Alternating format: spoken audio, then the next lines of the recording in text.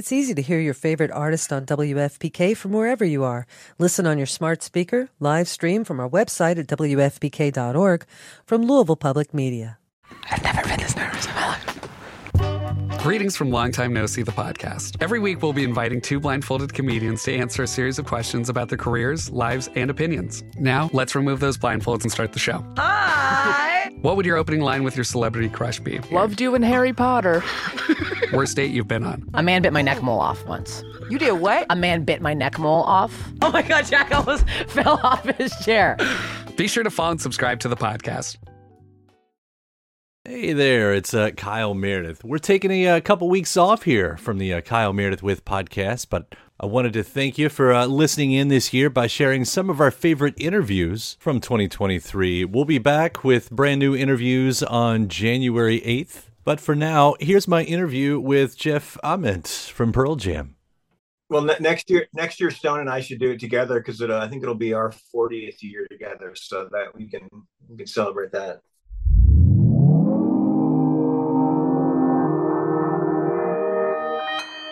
Consequence Podcast Network.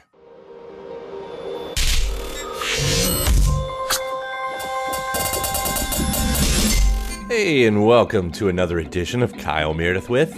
It's the interview series presented by WFPK at WFPK.org, Consequence, and the Consequence Podcast Network. Thanks as always for making your way here and checking out the series. Of course, I do hope you hit that subscribe button so you can keep up with all the interviews that I put out every single week. 3 brand new interviews every week, new and every Monday, Wednesday, and Friday, to keep you up to date on your favorite artists and discover some new ones at Spotify, Apple Podcast, WFPK.org, NPR.org, YouTube for the video versions, or again, anywhere you get your podcasts from. Subscribe to Kyle Meredith With.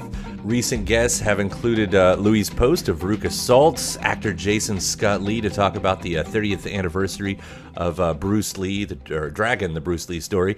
Had the cast of Outlander, Esty Hyam of Hyam. We had the band Daughter. We talked about the movie Extraction 2 with Golshifteh Farahani and Sam Hargrave.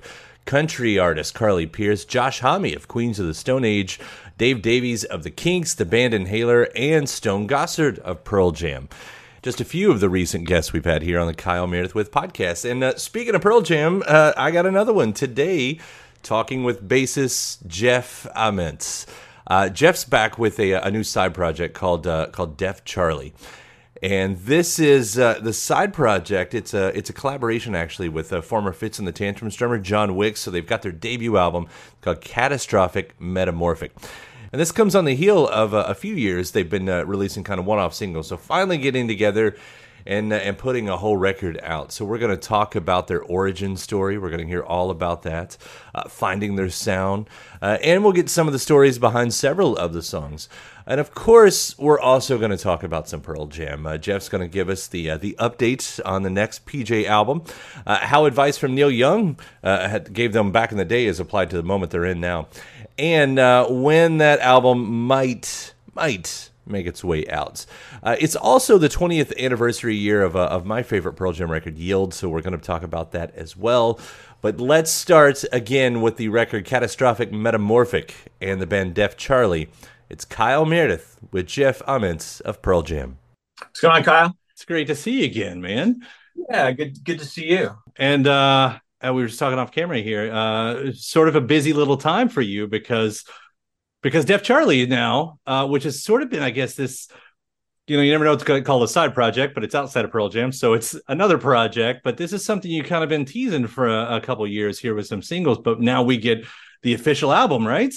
Yeah, it's when John and I started playing together, there was never really an intention to make a record or whatever. And then when the pandemic hit, we just kind of kept putting one foot in front of the other. I would write a couple songs and I would pass them his way, and he would take them into his laboratory and tear them apart and put them back together again. And then it started to just be this fun thing, sort of almost like daring each other to go further with this stuff, just to see where we'd end up. And it was really fun. It was, I don't think we knew we had an album until we were a few months into it, but it was creative in sort of a really truly intensive collaborative way because we didn't have anything else going on. You know, there was no hope of our big bands of playing shows at that time. So. And for people that don't know, John that you're talking about, we're talking about John Wicks, and I have to remember how to say his name with the plural part, otherwise you get the movie thing. But yeah. But so he was part of Fits and the Tantrums, and so how did you guys hook up to begin with? Well, he originally he worked at a coffee shop in Lower Queen Anne that one of my best friends Curtis worked at, and there was like a 2 or 3 year period where if I was in town, I went to that coffee shop every day, and so I got to know him a little bit then, and then I completely, I mean, we were never like friends, we were just acquaintances, and then I was at there's a little gym here in town, and they had a Christmas party, and he walked up and he goes, you remember me? And I was like, I do, and I can't remember your name. And he goes, I'm John Wicks. I'm good friends with Curtis, blah, blah, blah. And I was like, oh, yeah, yeah. And I didn't even know that he was a musician. And I think he had just joined Fits and the Tantrums maybe a year before that, and made a record with him. And then we just sort of stayed in touch every once in a while he would play like a jazz improv show. And that was when I really I mean, he was incredible in Fits and the Tantrums, sort of doing that R&B thing. But then I saw him like do this jazz improv stuff, and it was just like mind blowing how good he was, and like how great of a listener, and the deep bag of chops that he has.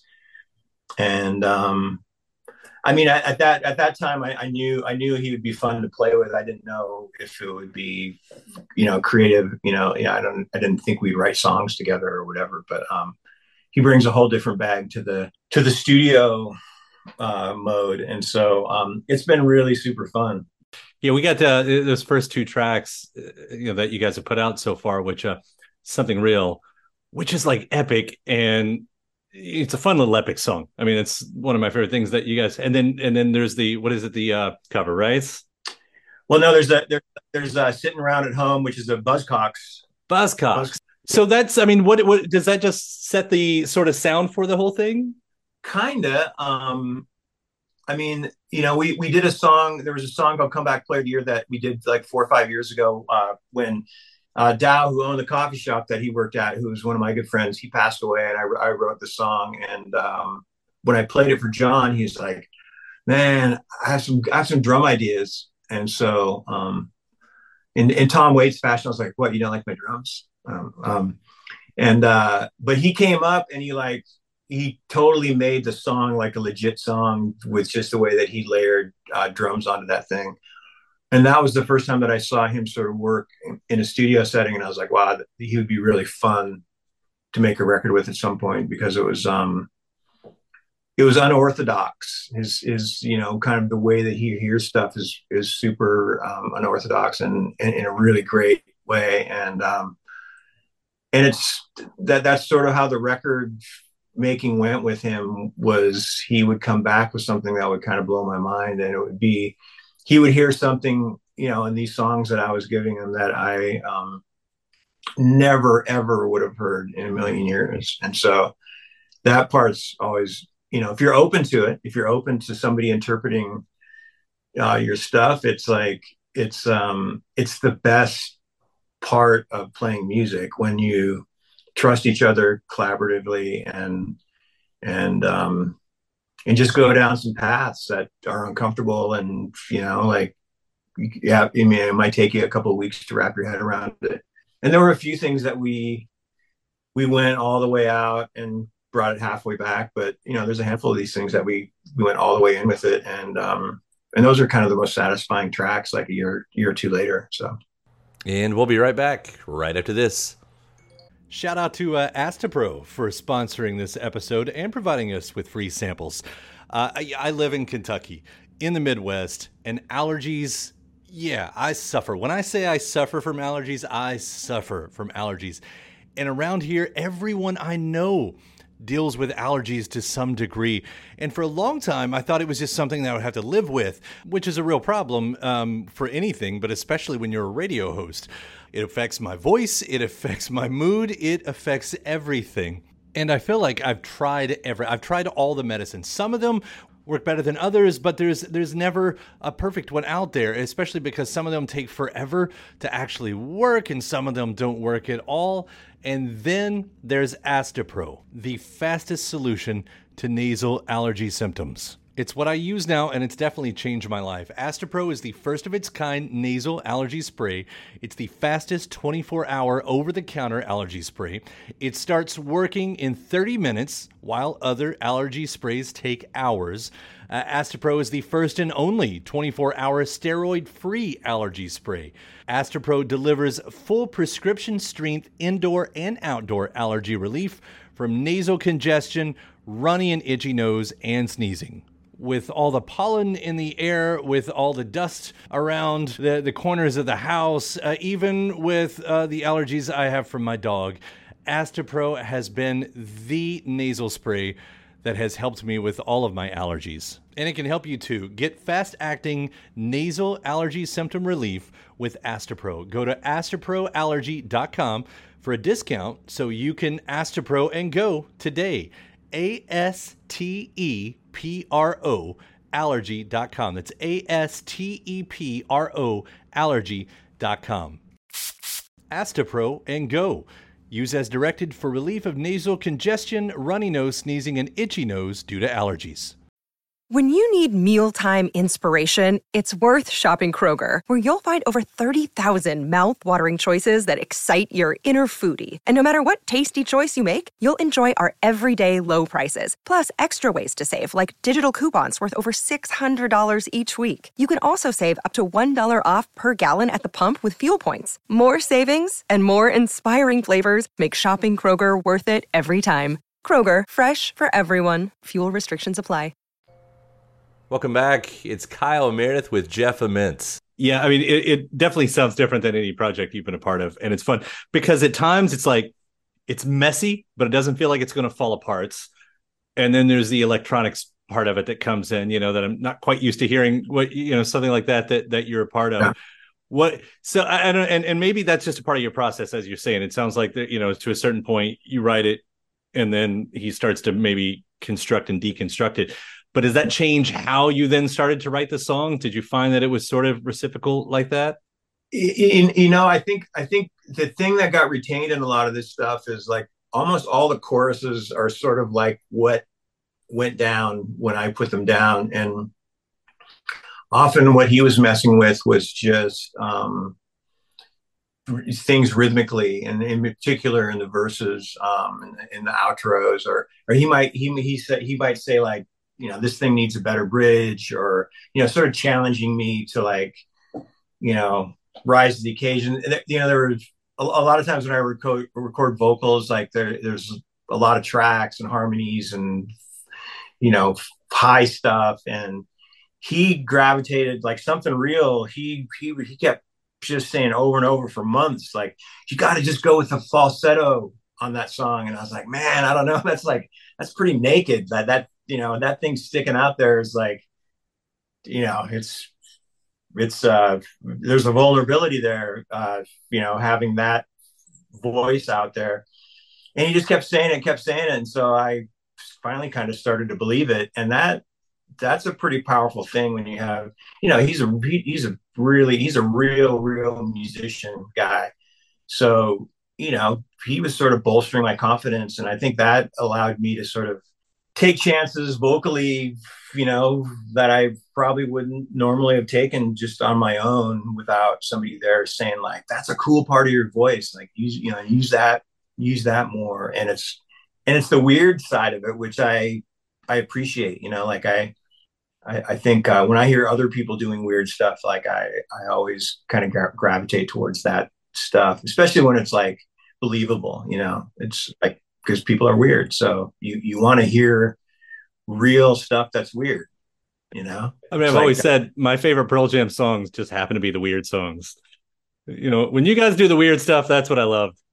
I think me too. I think whenever if I've had a little part in writing any of those weird songs, that's always like the home run for me. It's like, fuck, man, we got that song on a record. Like, that's so awesome, you know? So Playing, of course, I'll get into it later, but, with Yield doing the 25th anniversary, I was playing Push Me, Pull Me the other day for my wife. And I don't know, she hears the stuff around. I don't know if she ever paid attention to it. And she was just like, what is this? And I was like, oh, yeah, no, this is where they have a lot of fun. And, Happy When I'm Crying, I think was the other part of that whole scenario. And, yeah. You got weirder than that too, but that was a great example, just kind of pulling that stuff out. Yeah. And those moments, as we're saying, losing my mind. So what am I hearing at the beginning of that track? Is that a sample? Is that you guys talking? I'm trying to think. Losing my, no, that's Marlon. That's just Marlon like riffing. So, John came to me and said, "Hey man, I got this friend who's a comedian in LA who's got an amazing voice, and I've always wanted to do a project with him." And he goes, if you hear something," I said, "Well," and we were working on something real at the time. I said, "Well, you should just throw him that track and see what he does to it." And it was interesting enough where when we were working on Lose My Mind and Preamble, I could hear his voice, doing those parts. And so it really sort of, it makes you listen to the song in a different way, the way that he presents it. And so he sort of inhabited this character in the verses of that song. So the beginning of that track and the verses is, he's a character, in the, from the newscast that I'm watching that's making me feel like I'm losing my mind. He's that guy. He's like, it's I think partly influenced by the George Floyd incident and just all the overt racism with our law enforcement and he just went all the way with it, and it makes the track. It makes the track for me. So it reminded me, outside of the specific context of what you're talking about, it reminded me of like a tape, a cassette somebody would have passed to me in the late 80s or early 90s. And when sampling, because it did, I couldn't tell. It felt like that. It felt a little bit like, am I supposed to be hearing this?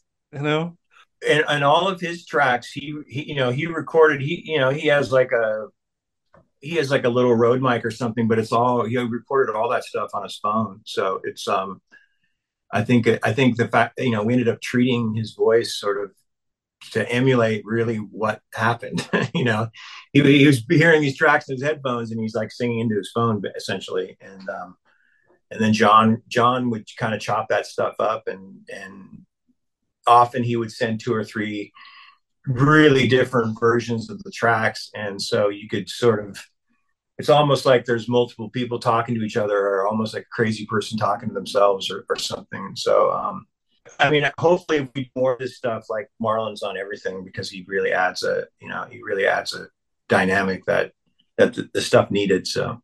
Okay, almost like in that negative land space. I think that's what I was trying to say a minute ago. That kind of stuff. I don't know if I'm saying this right. Who is a Ched Man? So Ched Man is I built a skate park. We built the skate park on the Blackfeet Reservation maybe 8 years ago, and the second year there was a little bit of graffiti on one of the bowls, and it said Ched Man. So I asked one of the kids that I knew. I was like, "Hey man, who's Ched Man?" And he got in this whisper tone. He's like, "Ched Man's the guy with the drugs, the bad drugs," and the way that he said it, like, it was like really spooky. And so I just conjured up this character that, so the Ched Man is almost like a boogeyman or something. But he's also like ruining people's lives, and then just going back and going like, how did the Ched Man become the Ched Man? And then really it's about like the systemic annihilation of native peoples. That was what I came up with. So the verses are sort of these simplified. It's a simplified version of sort of what happened when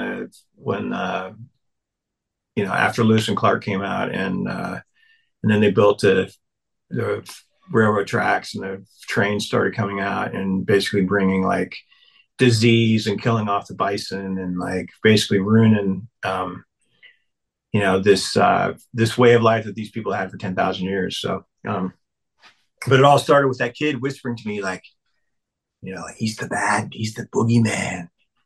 And so I really wanted those choruses to sound like super scary. So that was the.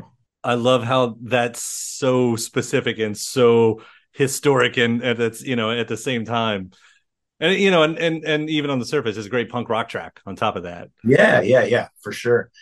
And John made that, like, my original drums were all sort of like double time the whole song, and he sort of, it's double time, then it goes into the chorus, and it just sinks down into this halftime heavy thing, and it makes it so much darker.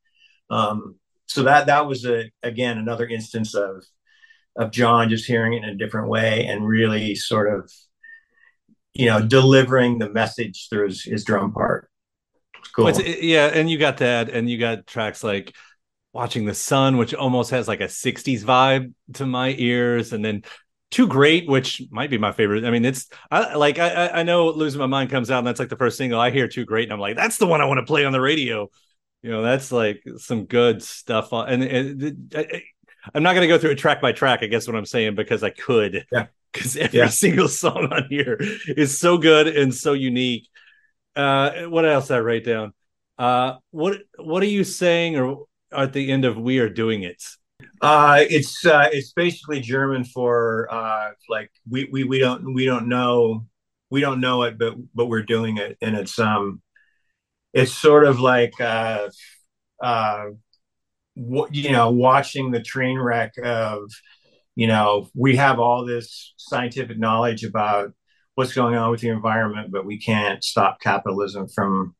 It's just like, hey man, we got to make that dollar tomorrow. So I know, like, all of Canada's burning down right now, but keep those oil pipelines full, keep them cranking, keep the coal. There's more coal going through, Missoula, Montana right now than there ever has been. And it's like, there's I think one of the biggest, if not the biggest, coal pit in North America, shipping coal to China, like twice as much as we were 5 years ago. And so it's like, you're just surrounded by you're just witnessing like this insanity. Like, and so it's like, I over and over, you're just saying like, yeah, we deserve it. Like whatever's coming our way, we deserve it. Cause we've had every opportunity to like do something about it. And I'm as guilty as the next person. But the people in power and the people that are running the big corporations they're going to go to a deeper circle of hell than me. So yeah, in Kentucky, of course, we got McConnell here. And you have these people that drive around with the license plates that say Friends of Coal. Like, why?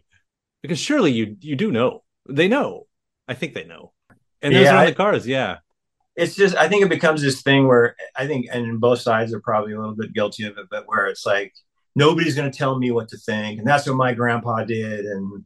But whatever. But like, we have all this, new green technology where, I mean, even if it costs twice as much right now, like, why wouldn't we embrace it? I mean, it's, New York City just had you might have even gotten some of the smoke in Kentucky. We did. Sure. We actually did. Yeah. But that's the new norm for us here in the West. I mean, like Montana, we have our own years where we have bad fires, but last 10 years, we haven't had that many fires here, but because the fires are so bad in Canada or in Northern California, or it just all comes to the valley. And what used to be the best month of the summer, August, is now the worst month.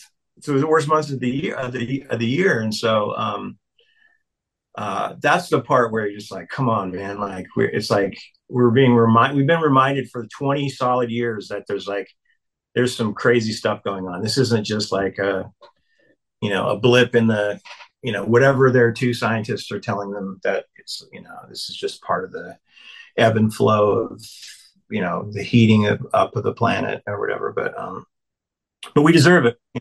Yeah, right. Because that's reminding me, I was earlier mentioned it was Yield, and it's the 25th anniversary. So of course I've had that on my mind when that came out. And I don't remember if you were part of it. Maybe it was you. I think it was you, maybe Ed as well, but you mentioned the book Ishmael by Daniel Quinn, that you all had been reading that at the time, which turned me on to it. That's when I found out about it. I ended up reading while Quinn was alive. I read all of his books. And it is, because that should have changed me. And it did in some ways, because I was a teenager. And so it did put my mind. I'm agreeing with you on the we deserve it because I fucking deserve it. I was even like given that tool, and somehow, but I put my hope in the people that I vote for, that they're going to fix me for me. Does that make sense? Yeah. I mean, I do think that if our leaders, and we should consider ourselves to be leaders too.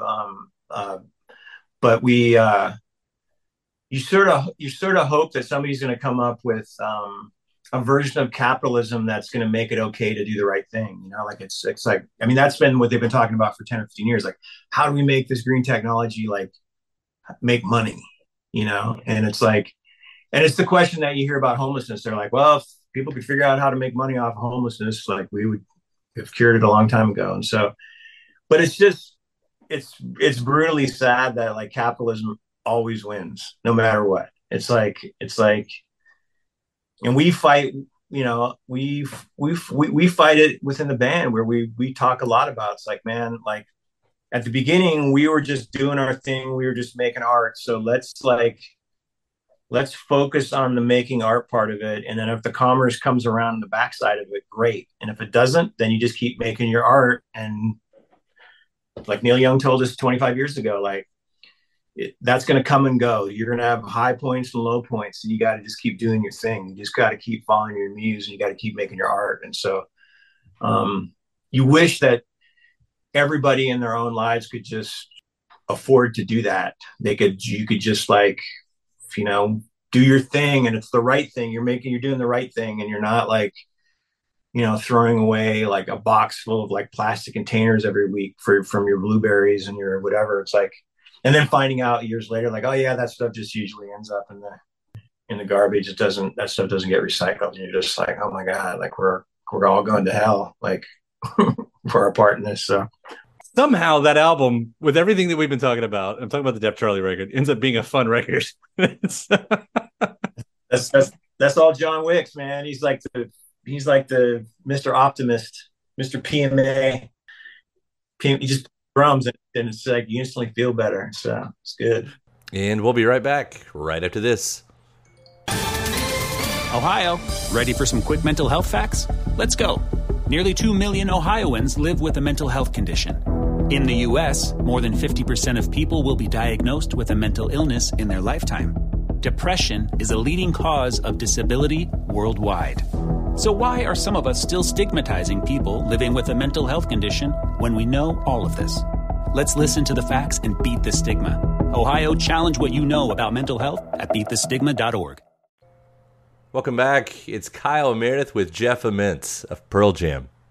Since I've kind of hit back and forth on it, I will touch into PJ land for a second here because, well, first off, I was talking with Stone. Stone was on here just a week or two ago, and he kind of said that, we think we're getting to the finish line on this new record. Speaking of continuing to do your art, which is great news. No timeline, obviously, what that means.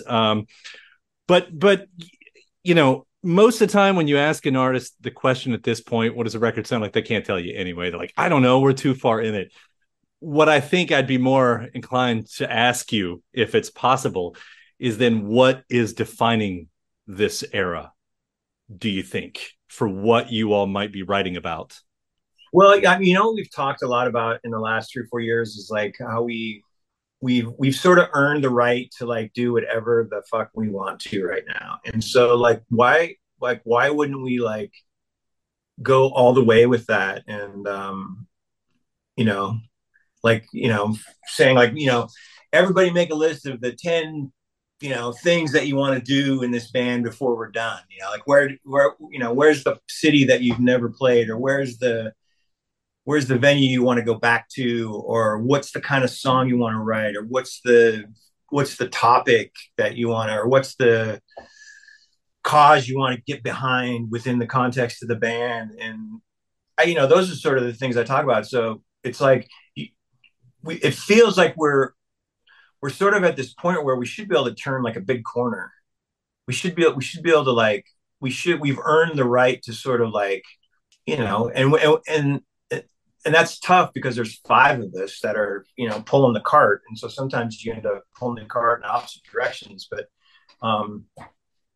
it's like just embracing all of that, embracing everybody's ideas and everybody's hopes and dreams and wishes and styles, and we have this amazing community as a band, and the families within the band, and the people that we work with, and the people that have worked with us for like 32 years in some cases. I mean, it's all working. Like it's taken us this long for it to work this efficiently.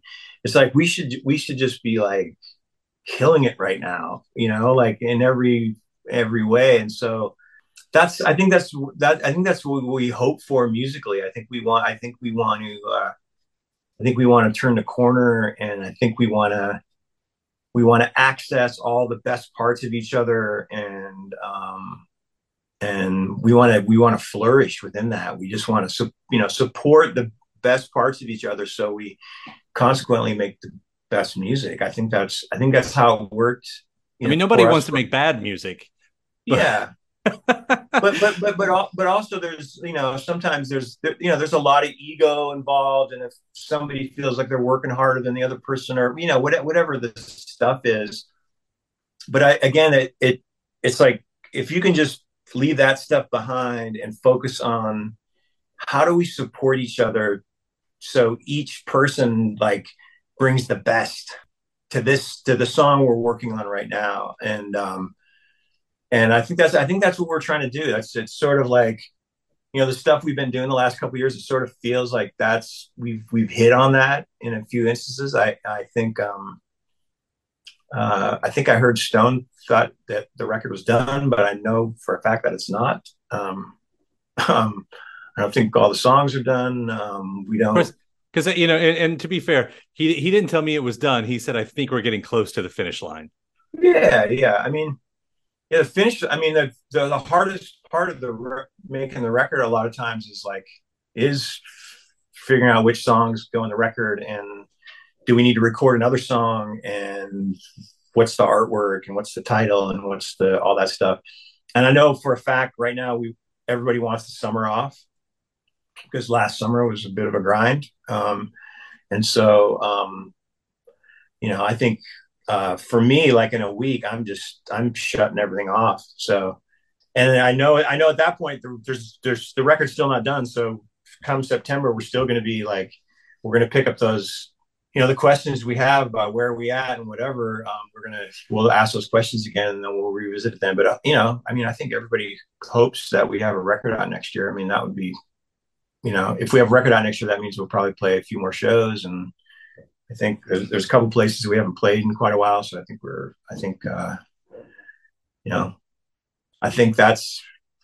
we have stuff penciled in. I just love that there's still a fire there with you guys. And we get that, when we talk about new records, that excitement is still there. It's interesting to me. You put however many of you all are in the band these days, like the Foo Fighters, I've lost track of how many members of Pearl Jam there are at the moment. But when you have the core of you all who's been, you have, what do you say? Like, you're all ingredients in the stew. And when you put you all in there, that's the stew you get. And at this point, how hard is it to make a new stew? Do you get what I'm saying? Like, how do you change the taste of that soup if you want to? Well, what it takes one person to fucking destroy their part of the song that you're working on. If somebody like raises the level to this thing where you're going like, oh my God, like that Matt Cameron beat is like, that's like one of the best Matt Cameron beats I've ever heard. Everybody has to rise up to that level and match that energy. And that's how you change the stew. That's how you because a lot of times you'll end up playing something that you didn't know you had in you because, or Ed writes this incredible lyric, or Stone comes up with this groove. It's like when those things happen and you feel like I have to do whatever I can to like make this song better, and that's that's always that's the exciting thing about being in the band, was like when if all five of us are super engaged, everybody's in the room like really paying attention and their phones are off and whatever, it's like it's there's a potential for somebody to come up with something that makes everybody else kind of raise the level. And I think we've been doing a little bit of that in the last, this last year and a half of these sessions that we've had. I think there's some really special stuff happening. And I just don't, maybe it's because I'm so close to it, but I just don't know what it is. I don't know what it is right now. It's like and so it doesn't feel like a record yet to me. It doesn't, it doesn't feel as close as Mike to Stone. And so do you at least got some weird stuff in there as we talk about the weird stuff? Yeah, I think so. I mean, it's like, I think we all like have, again, we all have those hopes and dreams for what we think like a Pearl Jam song, a new Pearl Jam song would be. And I think hopefully at the end of this, everybody feels like their character's a part of it. That's kind of where we're at as a band right now. It's just like, you just, like, I want to hear Mike McCready like blow the doors off, and I want to hear like, a lyric from Ed that makes me laugh or makes me, really sad, really brutally sad. Because he can do that as good as anybody. And I think everybody in the band has like an ability, has like a kind of a superpower, and it's like, how do we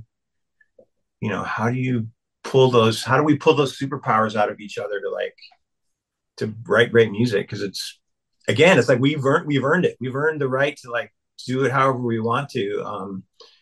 But I think showing off our strengths isn't the worst way, for this band to operate at this point. So I think we're all better. I look forward to hearing it, obviously, and I know we're a little ways away from it. And I like the stuff that's sprinkled in the meantime. I mean, Record Store Day, we did get the giveaway live record, and I know I keep coming back to that. I mean, I just Yield and No Code, the Jack Irons years, and I know it's sort of we I don't know why we define it by Jack Irons, and I know why we define it by Jack Irons, but it's what I'm saying is I love his drumming, but those albums are even more than that. Like, they meant so much to me, so that we've sort of been throwing little, the vinyl live albums out from both those records has been really important for me too. Keeping us satisfied in the meantime, I guess. Yeah, and that was there was a bit of a second honeymoon that the band was going through at that point. I mean, that was sort of when, Ed kind of challenged everybody to like bring more to the table creatively. And I think we all took it, personally when he asked for help. And I think those records sort of, I mean, for me in particular, Yield has there's a real joyful, creativity going on with the band at that point. And Jack was certainly a big part of it. He was a great drummer in the studio. He really approached every song with a unique, vigor. And that was always really inspirational to witness. There is a joy, and there's brightness, and there's light, and there's low lights, which is also a great song. And one of these days, I hope to hear what else is in the vault for that era in there as well. Some Lost Dogs maybe lying around. Might be a couple, maybe a couple. In the meantime, I'll take that tease. That's fine. Def Charlie and this album, Catastrophic, Metamorphic. Yeah. I mean, I'm always a fan of what you do, and I've told you that before, and I love your other side projects. This is my favorite one. Awesome. It really is. This record is so good. So I'm so happy that it's going to get out into the world.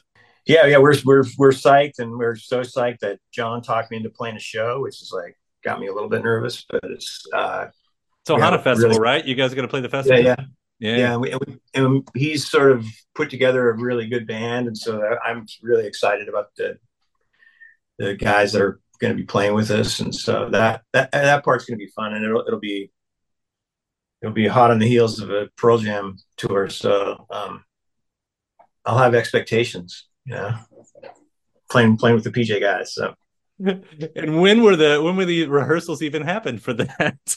They're gonna happen in August, and then those guys will rehearse a little bit when I'm gone, and then I'll come back here for a week and we'll rehearse for a week. So it's gonna be a stupid amount of work for a show, but sometimes you got to do that. Sometimes you got to like just throw all your eggs into one basket. And looking forward to that show, man. Yeah. Congrats on the album, Jeff. It's always a pleasure to talk to you. Thank you so much for taking the time. Thanks, Kyle. Thanks for having me. And my thanks to Jeff. Def Charlie's Catastrophic Metamorphic is out now. And you can search deeper into this podcast series, deeper into the Kyle Meredith With series. You'll find my previous interviews with Jeff. We did one just, I think, the year before last, and maybe another one the year before that. But you can find them all deeper into the Kyle Meredith With podcast. Thanks to you for checking out the episode, and please do subscribe so you can keep up with the whole series. Again, you get 3 new interviews every single week. New one every Monday, Wednesday, and Friday at Spotify and Apple Podcast, at npr.org, wfpk.org, YouTube for the video versions, or anywhere you get your podcasts from. Subscribe to Kyle Meredith With. And after that, head over to wfpk.org. That's actually where I do a show Monday through Friday, starting at 6 p.m. Eastern. You get 4 hours of classic songs and the best in new music. We do anniversary spins, lots of music news, and bonus interviews as well. A recent episode, I played the music of Deltron 3030 and the Talking Heads, XTC, Elvis Costello, Regina Spektor, Blonde Shell, Leonard Cohen, Beck, The Police, Elliott Smith, Bjork, J. Roddy Walston, the Rolling Stones, the DBs, Modest Mouse, Jurassic 5, and had my interview with Arnold Schwarzenegger. Just a recent episode, again, 6 p.m. every weekday at wfpk.org. Consequence, that's where you can go to get more music and film news. And, of course, you can find me on the social media spots, Twitter, Facebook, and Instagram. All 3 of them, the address is at Kyle Meredith. And I do hope you like and follow along. That does it for another edition. I'm Kyle Meredith. I'll see you next time.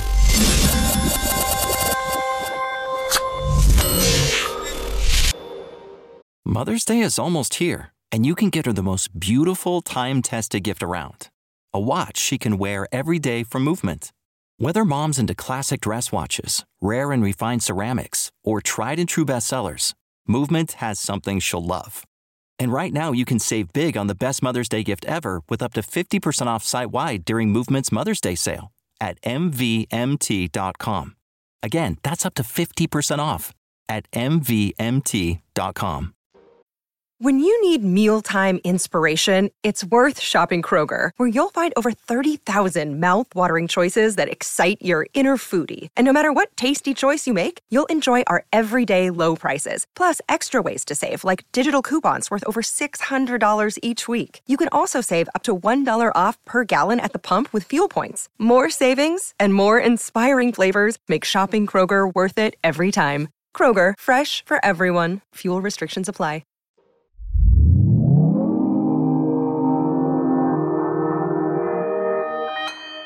Consequence Podcast Network. Just like the kids, or teacher. Yeah, I feel like a teacher this year because rock musicians don't get summers off very often. So I'm happy to go the opposite of all the other bands. It's easy to hear your favorite artist on WFPK from wherever you are. Listen on your smart speaker, live stream from our website at wfpk.org, from Louisville Public Media.